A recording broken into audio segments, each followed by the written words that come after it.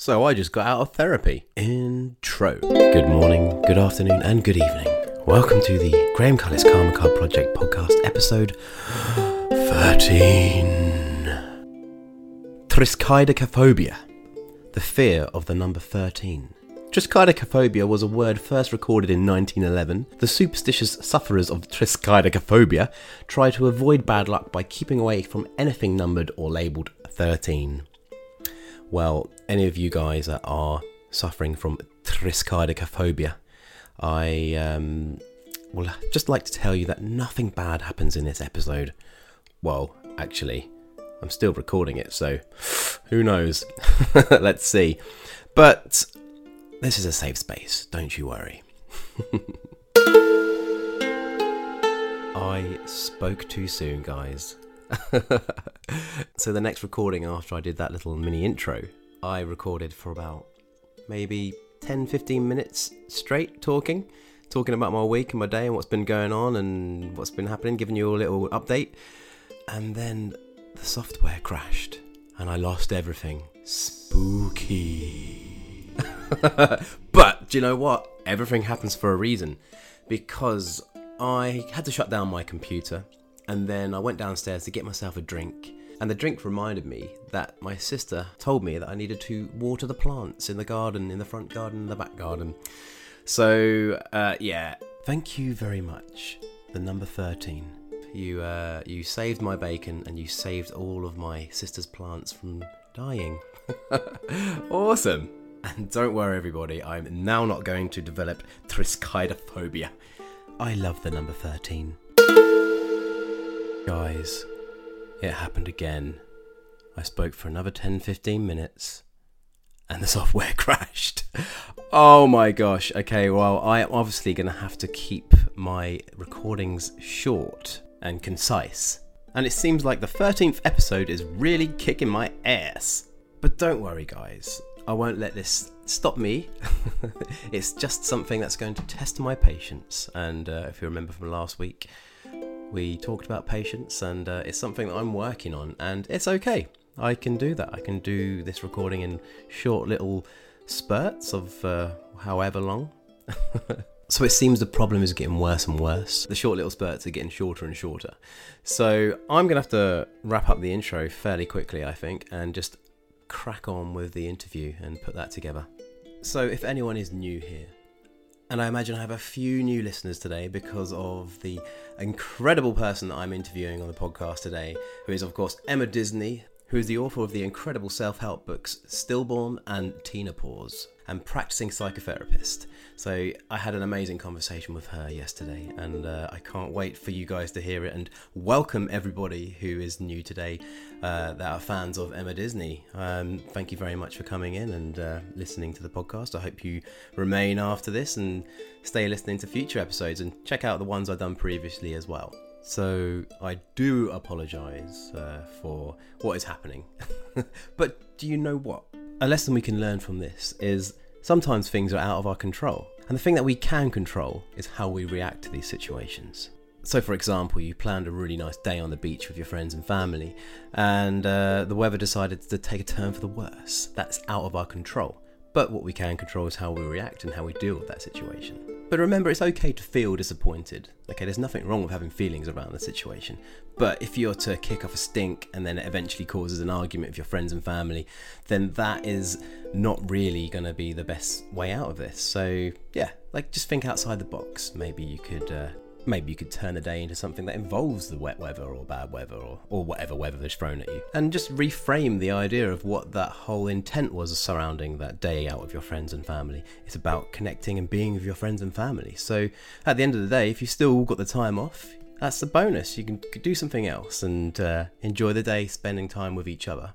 And just think of it that way and be blessed. So I am going to try and be as cool as a cucumber and try and suppress that deep rage for me not throwing my Apple Mac laptop across the room.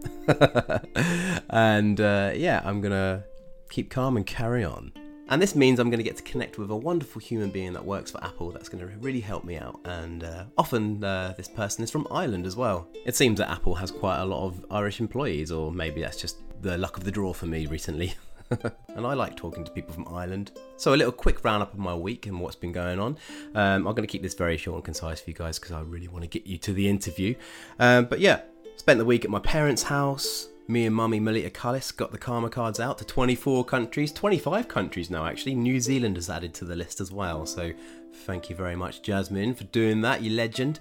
And yeah, so yeah, they're all out, and the Royal Mail have been doing a very good job because I'm already getting some amazing feedback from the cards being received. If you guys are new again, I will explain what the karma cards are a little bit later on in the podcast, but it's basically essentially how this podcast runs. And so what else has been happening? Yeah, I've been getting swimming every day. That's something that's been really important to me. And due to being at my parents' house, I don't have my paintbrushes and canvases, and my studio's not there. So I have been concentrating on practicing my sketches, and I have been doing lots of charcoals, and I've been really pleased with my progress actually. I talked about this a little while ago, but I've been trying to do sketches every day to improve my game on portraiture and figurative art. And that's something that I want to bring into my new works. I've already completed one portrait, which I'm really happy with. I call her Bubblegum Girl. You may have seen on my socials. If you want to check out my artwork, go to my Instagram, which is /Graham Cullis, or Graham Cullis Art on Facebook. Yeah, I'm really excited because I want to put on an exhibition soon, and I want it to be mainly consisted of portraiture and figurative paintings. So we'll see how that goes. So, without further ado, not adieu. I just learnt this actually. I had a little look. I had to make sure I was going to get this right because I've never used this phrase publicly before on a podcast. So I had to check it if it was alright, because I've heard people say adieu and I've heard people say adieu. Actually, only one is correct.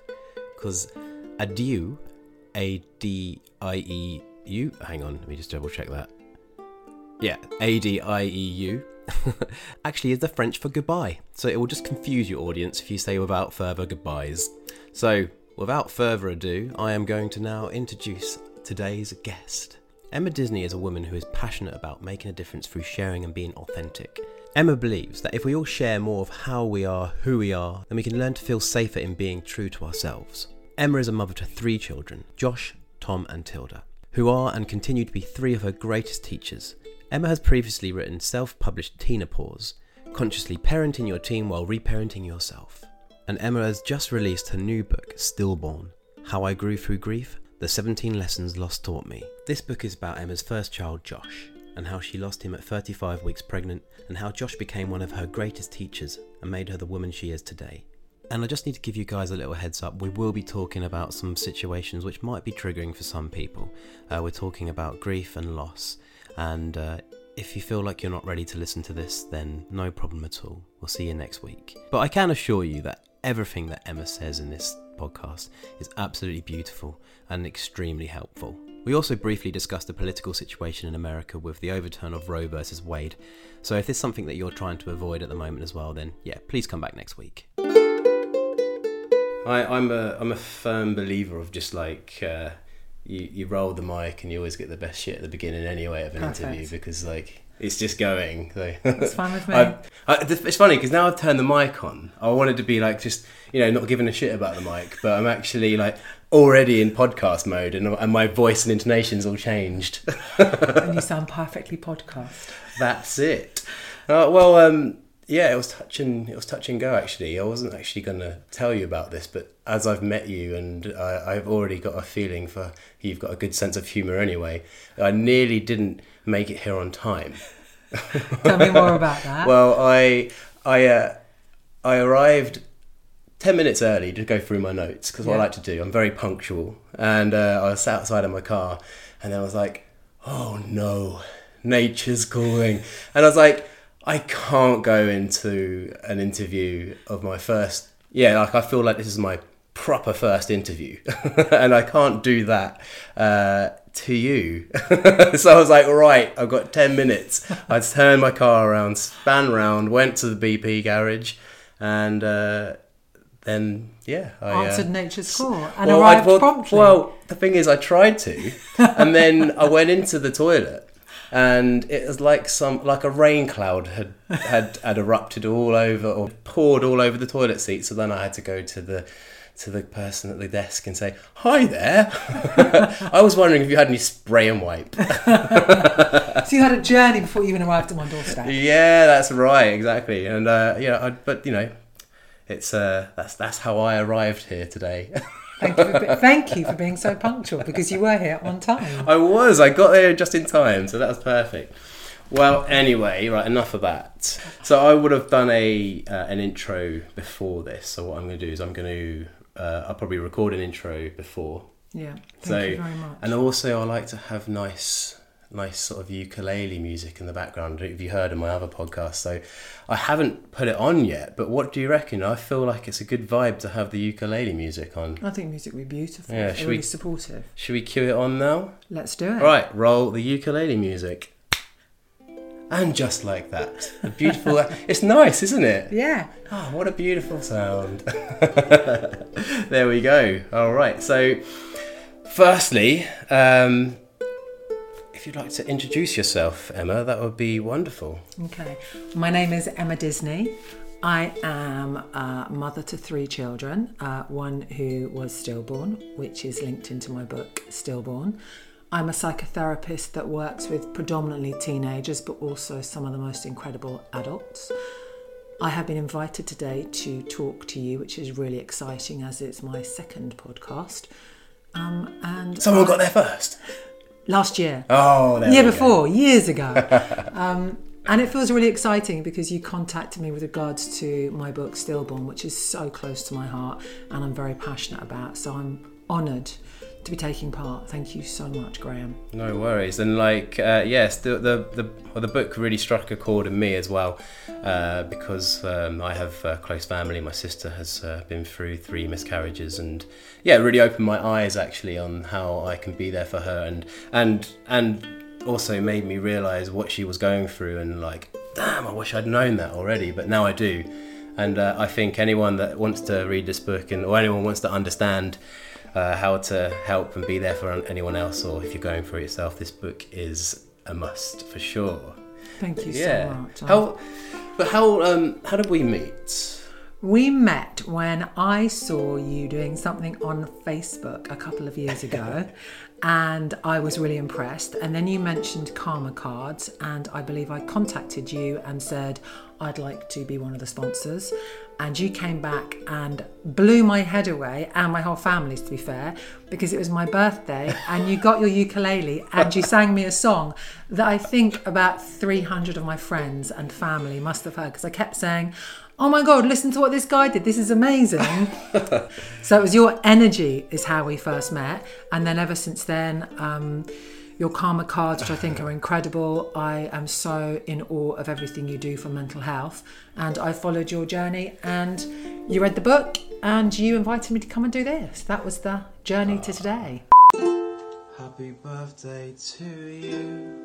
Happy birthday to you. Happy birthday, dear Emma Disney.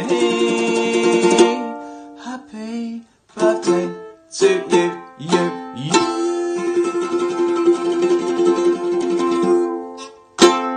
Happy birthday, Emma Disney.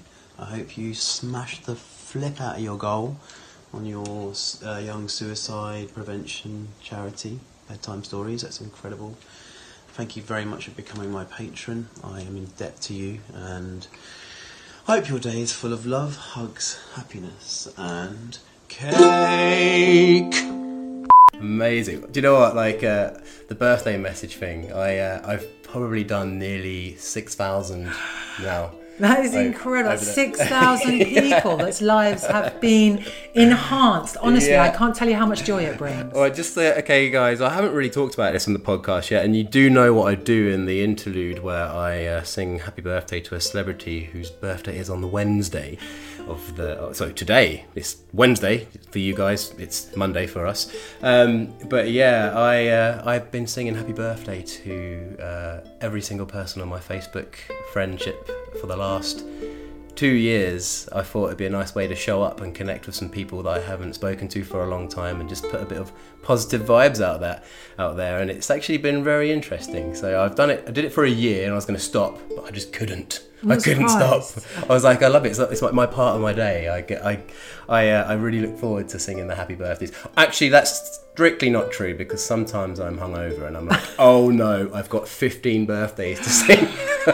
Is that how many you can do some days? Sometimes, yeah. Sometimes there's 15 people with a birthday. Well, as someone that's received a birthday song from you, I have to say it brings so much joy, and not just to me, but to every single person I played it to. It was like, oh my God, how special is that? So thank you. From the bottom worries. of my heart. Oh, there we go. That's how we met. Perfect. Well, what bit of content was it? Just out of interest. I always like to know this. What bit of content did I see of yours? Yeah. I think you were first introducing your karma cards. Oh, if I'm okay. correct. So was that a couple of years ago? Yeah, that's right. That was when I literally was at the beginning of lockdown. Just came back from Bali, and I was trying to figure out how I can make things sustainable. So yeah, this is the Karma Card Project podcast, guys. So if any of you have just tuned in, because I might have a few new listeners today because of the amazing Emma sat next to me. The Karma Card Project is what keeps this sustainable. But I'm not going to bore you now, because I will talk about that in the interlude later on when I add it in. All right. Okay. So blah, blah, blah, blah. So you've done 2 books. So, yes, I have. You have, so first off, you have Tina Pause, and just explain to the listeners what Tina Pause is all about. Tina Pause is a book that is written for parents and anyone that looks after teenagers, and it's about taking a pause with your teenager. I have worked with thousands of teenagers over the last 20 years, and I feel really honoured that they share with me their journey, how their head is, what's going through their head, how difficult life is. And what I wanted to do was share some of their insights, as well as some of the neuroscience behind the teenage brain. Because when we learn about the neuroscience behind the teenage brain, it makes us as adults and parents not patronise them by saying they're just being teenagers. Actually, the teenage brain is a really, really intense place to be. So the book came because I wanted to share more about how we can support the next generation of people, our kids, and the best way to show up for them that supports them feeling good about themselves. And that was 2 years ago now.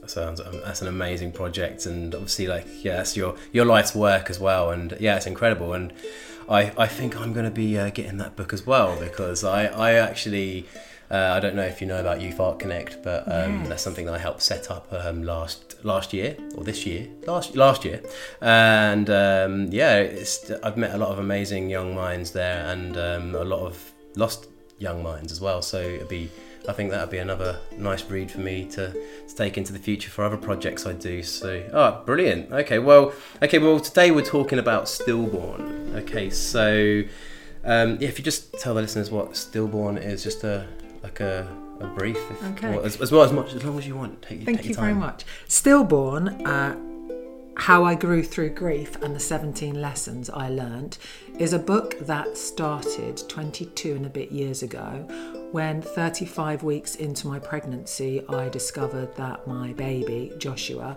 had died in the womb, and I had to give birth to him. And I have to say it was one of the most traumatic situations I'd ever been through. But as I was going through it, I decided that it couldn't just be loss and pain and heartache. And I changed my career from being very materialistic, quite self-obsessed and very up myself, and decided that after that heartbreak, it had to be different. It had to make a difference. And so for the last 22 years since his birth, I have retrained and become a psychotherapist. And this book is my journey from the pregnancy and finding out he wasn't alive through to today, and how I was fortunate enough to be able to take that loss and allow it to transform me. So his birth, his stillborn, was actually part of transformation for me. It allowed me to grow through from becoming quite self-centered and perhaps materialistic into being a lot more aware, a lot more emotionally intelligent, and I'd like to think making a difference when I show up to the people that I care about, the people that I work with, and anyone that I interact with. So Stillborn is a book that tells mine and my son's story of how you can grow through anything that you go through, no matter how painful it might be. Yeah, amazing. And yeah, I read this book cover to cover, and yeah, like it's a book that I believe that if you are going through anything to do with maternity and or any kind of grief, that this could help, because it relates to so many different subjects. And like, yeah, there's so many different subjects or so many different parts of my life that I was thinking back to when I was reading it, and it just touched on a lot of them. And like I said, it's really opened my eyes to what people have gone through as well, and how I can be there for people. And actually, this last week, I've been reaching out to people on my Instagram, just like a little question: how are you, and how are you feeling? And I got a couple of little polls, and people have been honest and told me that they're not feeling good. And actually, a couple of the things that I've been able to put into practice already, like There's a part where I really liked in your book, actually. There's actually two parts. It was the two bits of advice, or not advice, like one was when the student midwife spoke to you. Oh my God. Oh. I was in the beginning of labour and it had been induced, and I was petrified because I knew what was to come, and I was scared of what was to come. Not the pain, the actual giving birth to my baby who was dead. And a student midwife walked in, and I'm probably going to get choked up telling you now, because it is one thing that really... And she looked at me, and I could see her fear, and I could see her sadness, and she said, "I'm really sorry, I don't know what to say to you." And in saying that, it was the truth. She didn't pretend, she didn't try and make it better for me, she didn't try and do anything other than show up authentically. And that's what I've tried to take from losing my son, is if we're going to show up and we're going to support people and we're going to be real, we're going to make a difference, because so much of life isn't authentic. And those words, "I'm sorry, I don't know what to say," is something that I use in so many parts of my life. And it gives the person, I believe, an honest understanding that where that person is tough, and there are no words that will make it any better. And I think that's brilliant. And that's actually, like, before I read the book, I remember, because I'm actually going through a little bit of a patch myself, and my listeners that have been listening to my journey over the last couple of months of doing this podcast will know that I've been open and honest about how I'm feeling. And like, my sister's been pretty much my counsellor since I've been back, because I've been living with her, and that's something that she says. She'll just sit there and say, "Graham, I don't know what to say. And there's nothing I can say," and and I really, that was it. That's all she needed to say. There's nothing she can say, but she can just be there. She just tell me to sit with it and feel it. And and like we've discussed this a bit, actually, and also that brings me on to the part as well where, obviously, like, how you can be there for someone, like, that is one thing you can say, but there's sometimes, like, I was talking to this is what I was talking to my sister, learning the art of shutting the fuck up. And for me, that is something that period of my life taught me, that actually I may have an opinion and I may not agree with what a person I love or care about is doing, but actually I don't have a right to share my opinion unless someone says to me, "What do you think?" I'm getting better at this. I don't go, "What I think you should do is," or "This is what happened to me," because the minute we do that, and I think I put in my book, there were numerous things that people said that at the time, how I didn't commit some crime, I don't know. I went to a meeting. There's one I think you're going to mention. I went to a meeting. Yeah, I think it's the one I was going to bring up. I know you're going to bring it up. I went to a meeting with some guys that I worked with, and there was 5 of us, and there were 4 guys, and they were very young because it was an internet company. This is 22 years ago. And as I walked to the meeting and I sat down, and my body is still that of a pregnant woman because it's only a week after giving birth, so I was naive to think I could do it. And as I went to go into the meeting room, he said, "Can I have a quick chat?" And I was like, "Yeah, sure." Really vulnerable. And I knew I was fragile, but acting really well. He said, "I kind of know how you feel." So this is a 24-year-old man, talking to me. I was kind of like a bit confused. "You know how I feel?" He went, "Yeah, I do." So I stopped. Unbelievable. Couldn't believe what he was going to say or what was coming next. And he went, "We lost a puppy when I was really young and it really upset me." And in that moment, I said, "You lost a puppy?" I said, "I understand that's probably really sad for you, it doesn't compare. Yeah. So I sat and had the meeting, and during the meeting, the rage was getting stronger and stronger. And towards the end of the meeting, and I was someone that ran the company, I wrote out my resignation and walked out of the meeting and never went back. And I'm very lucky that when I came home, my husband was like, you have to do what you had to do. And at that point, I knew that I could no longer pretend. Yeah. And in that one sentence, I know he didn't mean ill by it, but for me, the student midwife, I'm sorry, I don't know what to say. At every single turning in my life, in any single situation, that says so much more than, I know how you feel. Guess what happened to me? I've been there. Because the minute we say that or someone says it to us, it closes us down. Yeah. And your sister sounds like the most incredibly wise woman. Oh, she's very wise, my sister. She sounds it. Yeah, she's very wise. And yeah, like, and actually I spoke to her about this very situation, about the comment with the puppy, and she was like, yeah, she's had people say things like to her that are very sort of like ignorant, but like obviously they don't mean it, and also all types of grief is grief at the end of the day. And that guy did probably go through some grief with his puppy, but like he should not have said that to you at that moment, and people need to know what to say. Like you said, you need to invite people in, and that's one thing I think that a lot of people should take from this book as well, is like learning the art of shutting the fuck up. And also you said about your sister, she's had people say things to her. I think when someone shares, whether it's a miscarriage or it's a stillborn, or it's a grief, or it's a termination, a medical termination, whatever it might be, even the loss of a parent or a friend, it's not our place to step in and say, I know how you feel. Because no one knows how another person feels, because we all feel completely differently, because we've all walked different paths. Yeah. Actually, let's get a bit of a drink. Let's have a little sip. Let's have a little what, sip. What have we got Cheers. here? Oh, what have we got here for drinking? Oh. We have got a very fizzy CBD induced drink, which is about relaxation and calm, which is the most important thing you can have for your mental health. Here we go. Oh, there's no ice left to clink. I was hoping it's going to clink next to the microphone.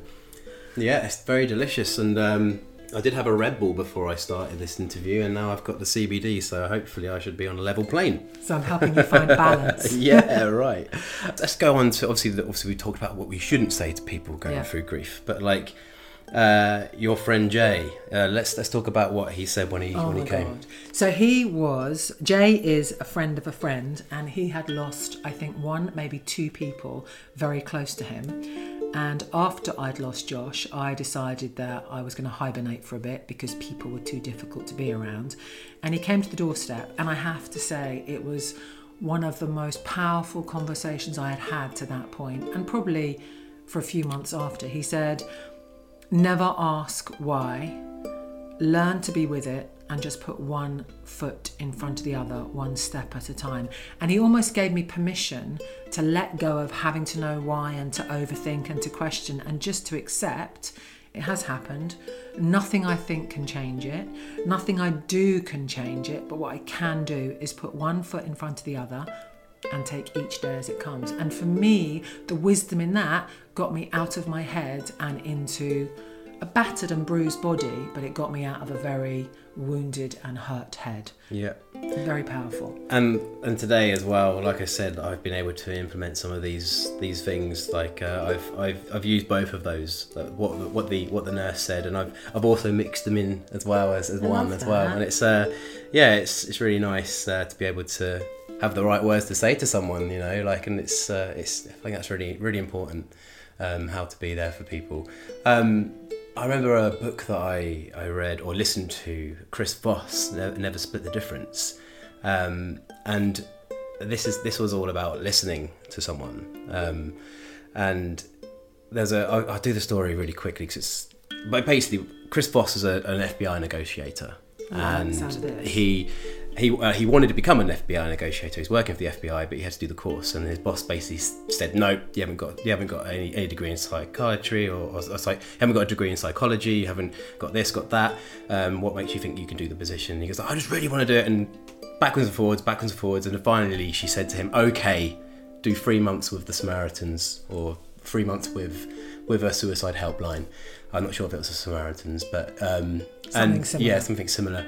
And then come back and we'll talk. And he was like, and then I think she sort of would say that just to throw him off, but like that's her line to get people out of her office. And he actually did it. He went away and went along and went and did the 3 months. Yeah, he said he had an appraisal like halfway through from one of his supervisors. They listened into one of his calls. This person, he was a regular that he would speak to Chris. So they're having this conversation, and then, you know, he was helping him out and, you know, giving him all the advice. And then as they ended the conversation, the guy that had called up for help was like, Chris, man, honestly, you're so awesome. Like, you're doing such a good job. Like, your bosses should really, you know, like, be patting you on the back. Like, you've helped me no end. Like, you're an amazing guy. And then that was the end of the call. Put the phone down, and he walked out of that office with some swag in his step. He went into the supervisor's office and was sat down, you know, crossed his legs and was like, okay, hit me with the appraisal. And the guy was like, that was the worst call I've heard since working here. And his jaw dropped. He was like, what do you mean? He goes, right, okay, how did that conversation end? That guy went away thinking you're the bee's knees. That guy went away thinking you done all the work. Like, you didn't empower that guy. You didn't for one moment tell him how awesome he's doing and how much of a good job he's doing. And he should have left that phone call feeling top of the world. Not that you are awesome. And then I think that was one of his key moments for his negotiation career. You know, like the power of listening, and then also to empowering people before they leave a conversation. Yes. And you've done Samaritan work. Samaritan I did work, yeah. when not long after I trained, 4 or 5 weeks after losing Josh, I wanted to do something that felt like I was giving back. I felt like at 29 I'd taken quite a lot and I hadn't given back. So I was lucky enough to train in a local branch. It was the most eye-opening training ever, because you're trained to sit with every different type of caller, and they also find out what your trigger is and they get you to work through that. My trigger, if it's okay to say, was to listen to a paedophile that would ring up to get support so they didn't go out and act on their feelings. But the thought of having to sit with that was so difficult. So they trained me well. And within about 3 months, I was taking calls, and I volunteered there for 7 or 8 years. And then becoming a therapist and having 2 young kids at that point, I put it on hold. It's something I want to go back to, because it is such a powerful thing to do, to listen to another human being, not giving advice, listening and empowering and supporting them at a point when a lot of the callers or the people that come in don't want to live. Mm-hmm. They've got no reason to want to be here, but they've actually taken the courage to make a call or come face to face or send an email.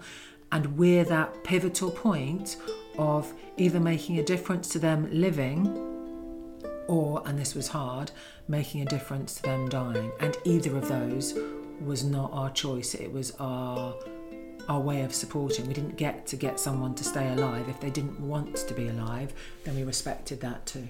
Wow, that blows my mind as well.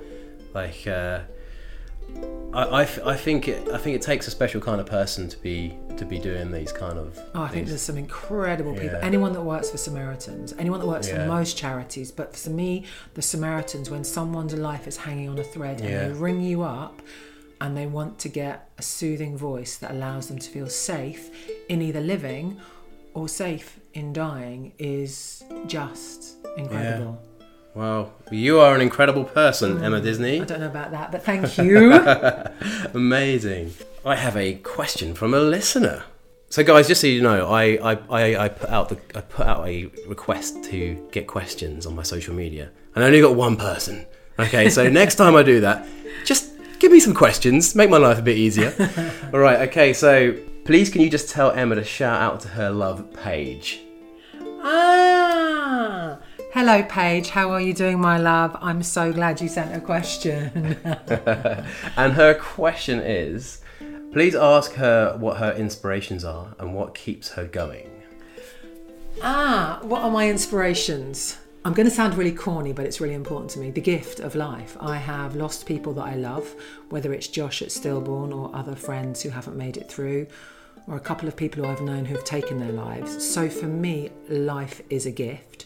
And I believe because I do the job I do, the inspiration is I am so fortunate that every day I get to sit with people and have real conversations and hear the authenticity of people and what they're going through. And that inspires me because I love people and I love learning and I love being open, but I'm not very good at small talk and I'm not very good at huge crowds of people. So for me, my job is perfect. It's not a job, it's a vocation. That inspires me. And what keeps me going? The love of life, that I'm 51 years old. I have got 3 kids. Yeah. No way. Yeah. He's just being too kind. You can't see me. Listeners. No. I've got 3 kids. I have, and I'm healthy. I work hard on my mental and emotional health.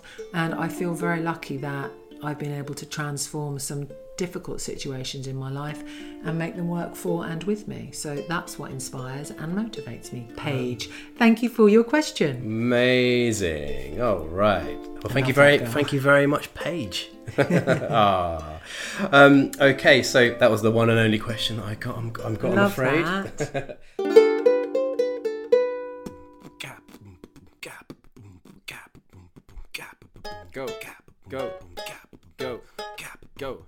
Go, shawty, it's your birthday. We're gonna party like it's your birthday. We're gonna sip Bacardi like it's your birthday. And we won't give a fuck cause it's not your birthday.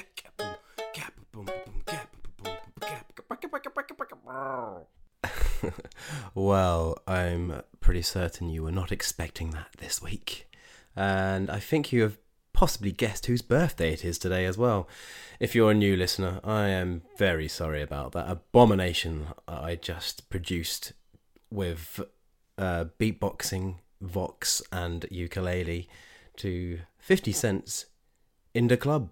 And it is 50 Cent's birthday today. And if you are a new listener, I do a birthday every week. I sing happy birthday every week to a celebrity. And today it is 50 Cent's birthday. Happy birthday to you. Happy birthday to you. Happy birthday, dear 50 Cents. Happy birthday to you.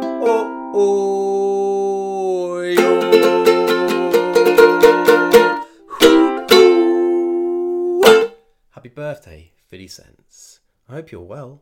I hope your day is full of love, hugs, happiness, and cake.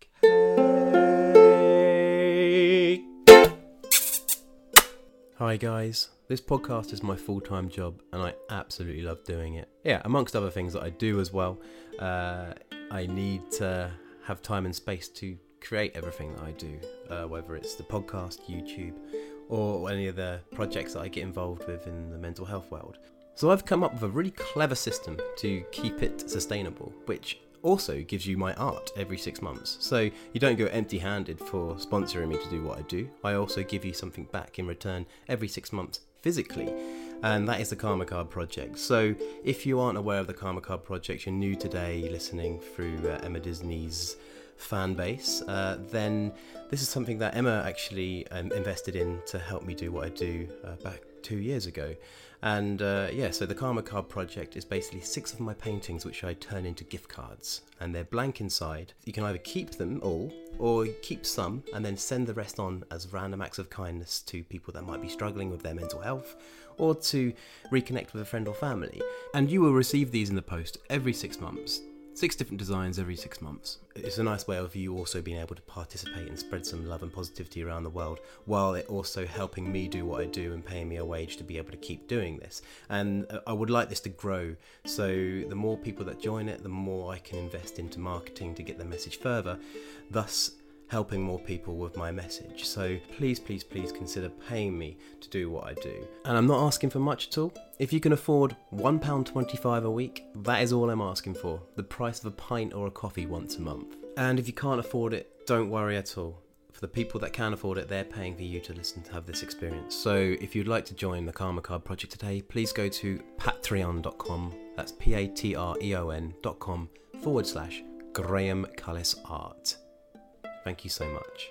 Also, I'll put the link into the show notes as well. And guys, other ways you can help with this podcast is share it on your social media and share it with friends and family, because I really want this podcast to grow now and to reach all the people that it needs to. And I believe that this episode especially is going to be really powerful for some people. So if you know anyone going through any grief and they want to hear from the lovely Emma and her message today, then please send this episode to them. And yeah, leave a rating and a review as well. That's really, really helpful. All right. When we lose someone we love, no matter the circumstances, we lose a part of ourselves, the love, the connection. We lose who we became when we were with them, the memories, the fantasies, how they allowed us to feel. Grief strips us of them and of ourselves.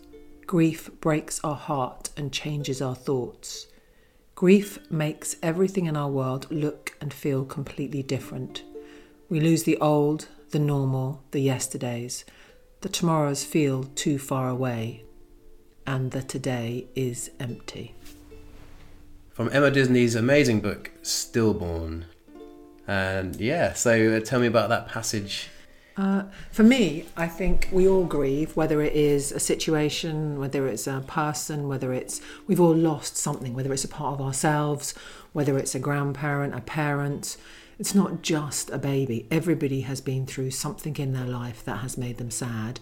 And I think for me, what I realised going through grief was that when you go through that place that's so dark, it allows you to also recognise when the light does come in.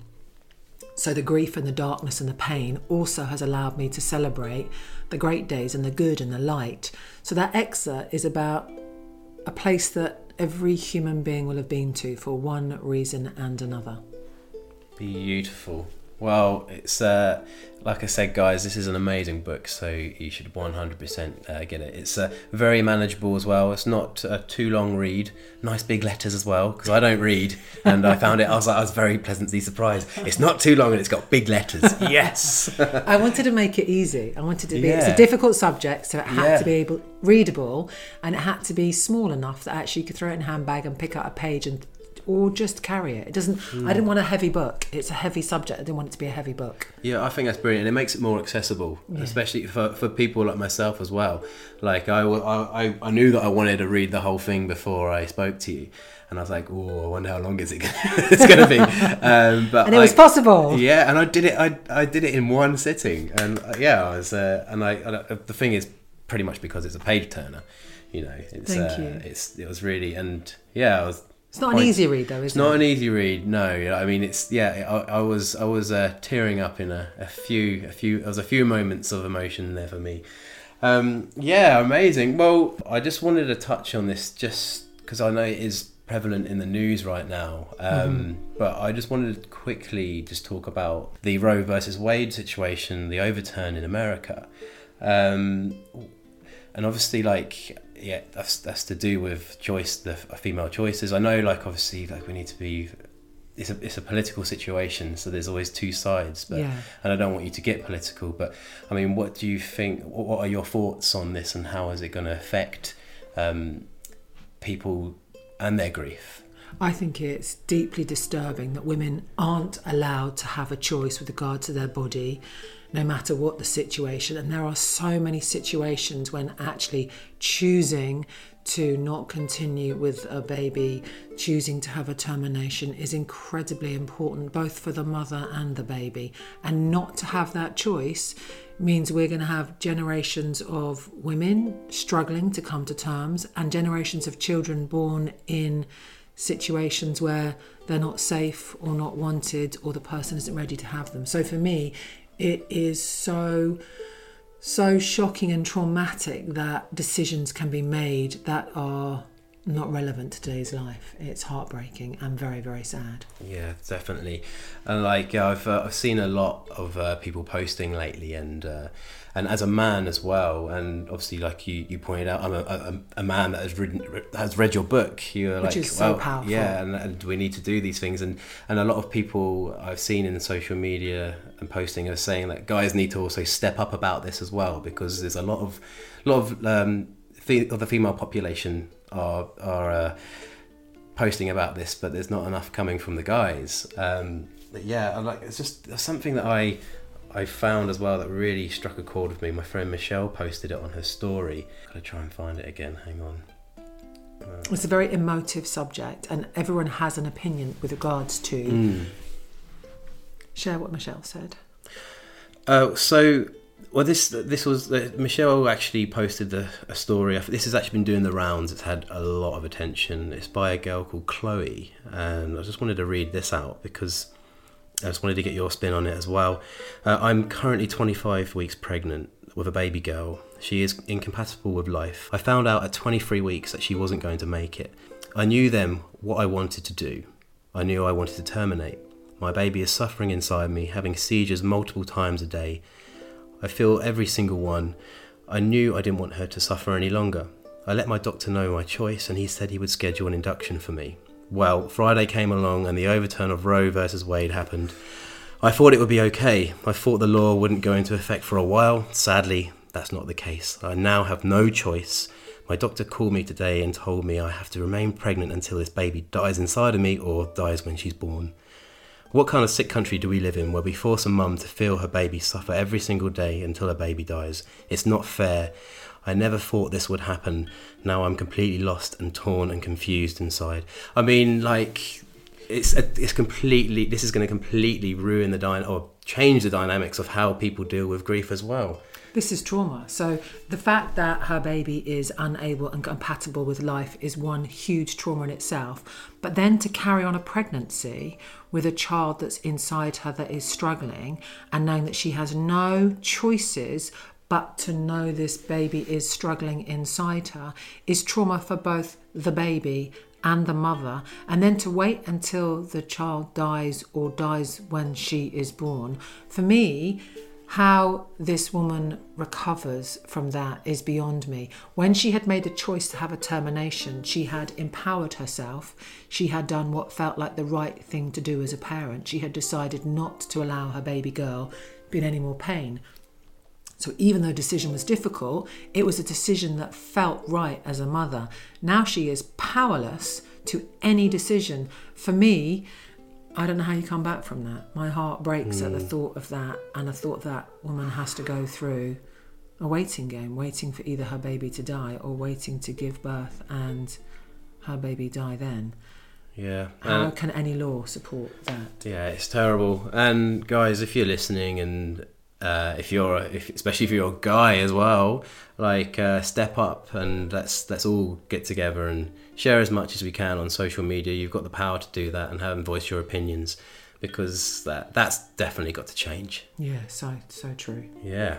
Well, I don't normally get political on my podcast, but I felt like I had a bit of a duty to talk about it at some point, and yeah, I've got a lot of friends that are really passionate about this, and I thought, what better person to bring us up with, eh? And it's kind of ironic that we're talking about, and I'm talking about baby loss, but for me, termination, medical termination have a place, and women have the choice to be empowered by having choice. So having their choice taken away is a whole other area of trauma. Of course. And grief. Sure. Right, okay, so just before the break, actually, I had something that triggered me. I had a little message, comment pop up on my social medias as I was interviewing Emma. And she then stepped up, and the therapist came out of her, and it was brilliant. She ran me through, was it EFT? EFT. What does that stand for? Emotional freedom technique, and it's the tapping technique that I'm sure a lot of people will have heard about. It was wonderful, and we stopped recording, and then she basically gave me some free psychotherapy, which is amazing. Thank you so much. My absolute pleasure. So that brings me on to what I wanted to say next. So obviously, there's probably a few people listening to this that are interested in maybe getting some therapy and some psychotherapy or something to help them. But I know for me as well, with my podcast, I don't know if you listen to... I know you've listened to a couple, but what I say to people on my podcast, what do I say to my listeners, is that I'm learning myself, and I don't know anything, and I've never been in therapy before, and that moment there for me was a first. I've never... I didn't know that. Yeah, I've never spoken to anyone and had any counselling, and I've had people say, well, why don't you talk? Why don't you speak to someone? And can I ask you, why don't you? Because I feel like every time that I get because I feel like I have a lot of tools anyway that I know what makes me feel better, and I implement them all, like my art or keeping fit, nutrition, and then eventually I do come out of it and I feel better. So I felt like I've not needed it, and I suppose I don't know what your thoughts are on this. It's not for everyone. I have therapy. I know what's good for me. I do yoga, I read, I write a journal, I meditate, I walk by the sea. But I think for me it's vitally important to have at least one safe place and one person where there's no judgment, whatever you're going to say is held safely and securely. They're not going to give their opinion. They're not going to tell you what they think. They're not going to feed back how that made them feel unless you ask them to. So for me, I have friends that have facials and invest a lot of time in nice handbags and shoes and day trips. For me, if my heart and my soul and my mind are feeling good, doesn't matter what I look like. So for me, on a personal level, therapy is one of the most important things I do and I have. And some of the therapists I have had the luxury of working with have been life-changing and allowed me to see a different side of me. But I know coming to therapy is a big step, and people have a very strong idea as to what therapists do. That's what I wanted to ask, like, for anyone that is listening that is considering taking the step or is not considering, like myself, like is against the idea of it and thinks it's not for them, just to educate them a little bit more, or educate us a little bit more. I like to say out the podcast listeners and me as us, is like, what should someone expect from their first therapy session or a therapy session? I know it's all different, it's different flavours, but I mean, like, what can someone expect from it? Like, so for me, how does it look? So you have between 50 minutes and an hour, depending on the therapist.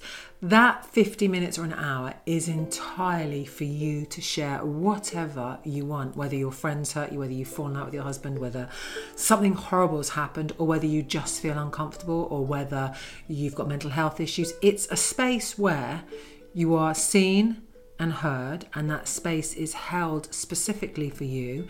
And the therapist that is holding that space has empathy, intuition, awareness, and can support you in creating a better relationship with yourself. And then when you've got a better relationship with yourself, then you can go back into the world and have a better relationship with everybody else. For me, a therapy session, because I do EFT and hypnosis, a therapy session will be part talking, part my client explaining how they're feeling, what's been going on for them, part EFT to explore the emotions, and part hypnosis, so that when they leave here, they leave feeling calm, empowered, released, and revitalised, to go back into the world knowing they're not carrying as much weight in their emotional backpack as they were beforehand, or knowing they've got a space where they can say, I don't feel safe in my head, my anxiety is really high.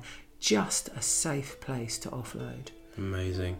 And what would the frequency you would recommend for someone that wants to start doing it? Because obviously, like, not everyone can afford it, and it's not available as much on the NHS as it should be.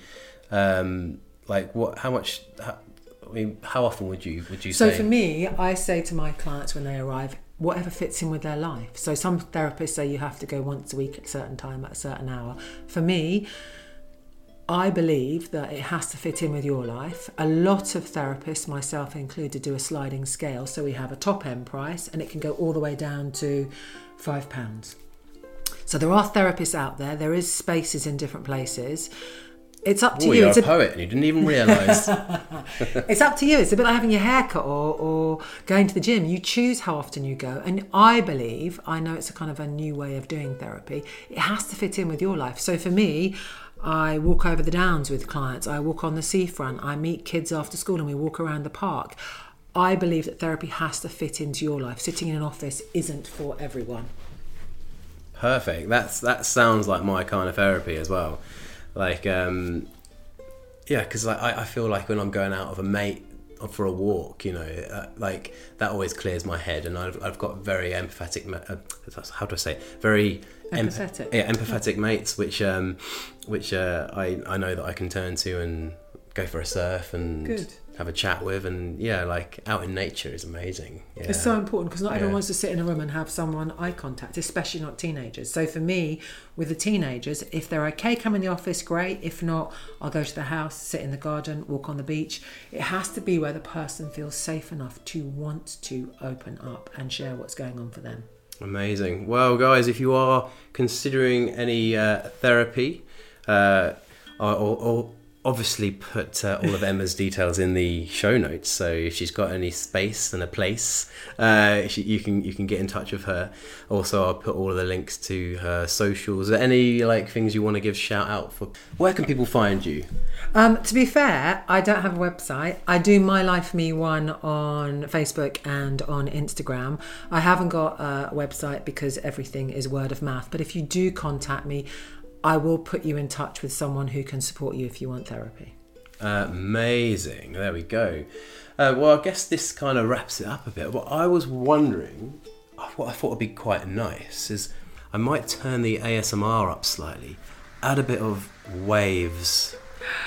So we're at the beach now with the ukulele, and I was wondering if you could possibly do another little sort of light, beautiful end excerpt, some part of your book from Stillborn, that we can lull all of our night owls who are listening to the podcast, if they're not already asleep, to sleep. I love that. Thank you so much. This feels so special. Thank you, Graham, for An inviting me. absolute It's been pleasure. fantastic. I've loved it.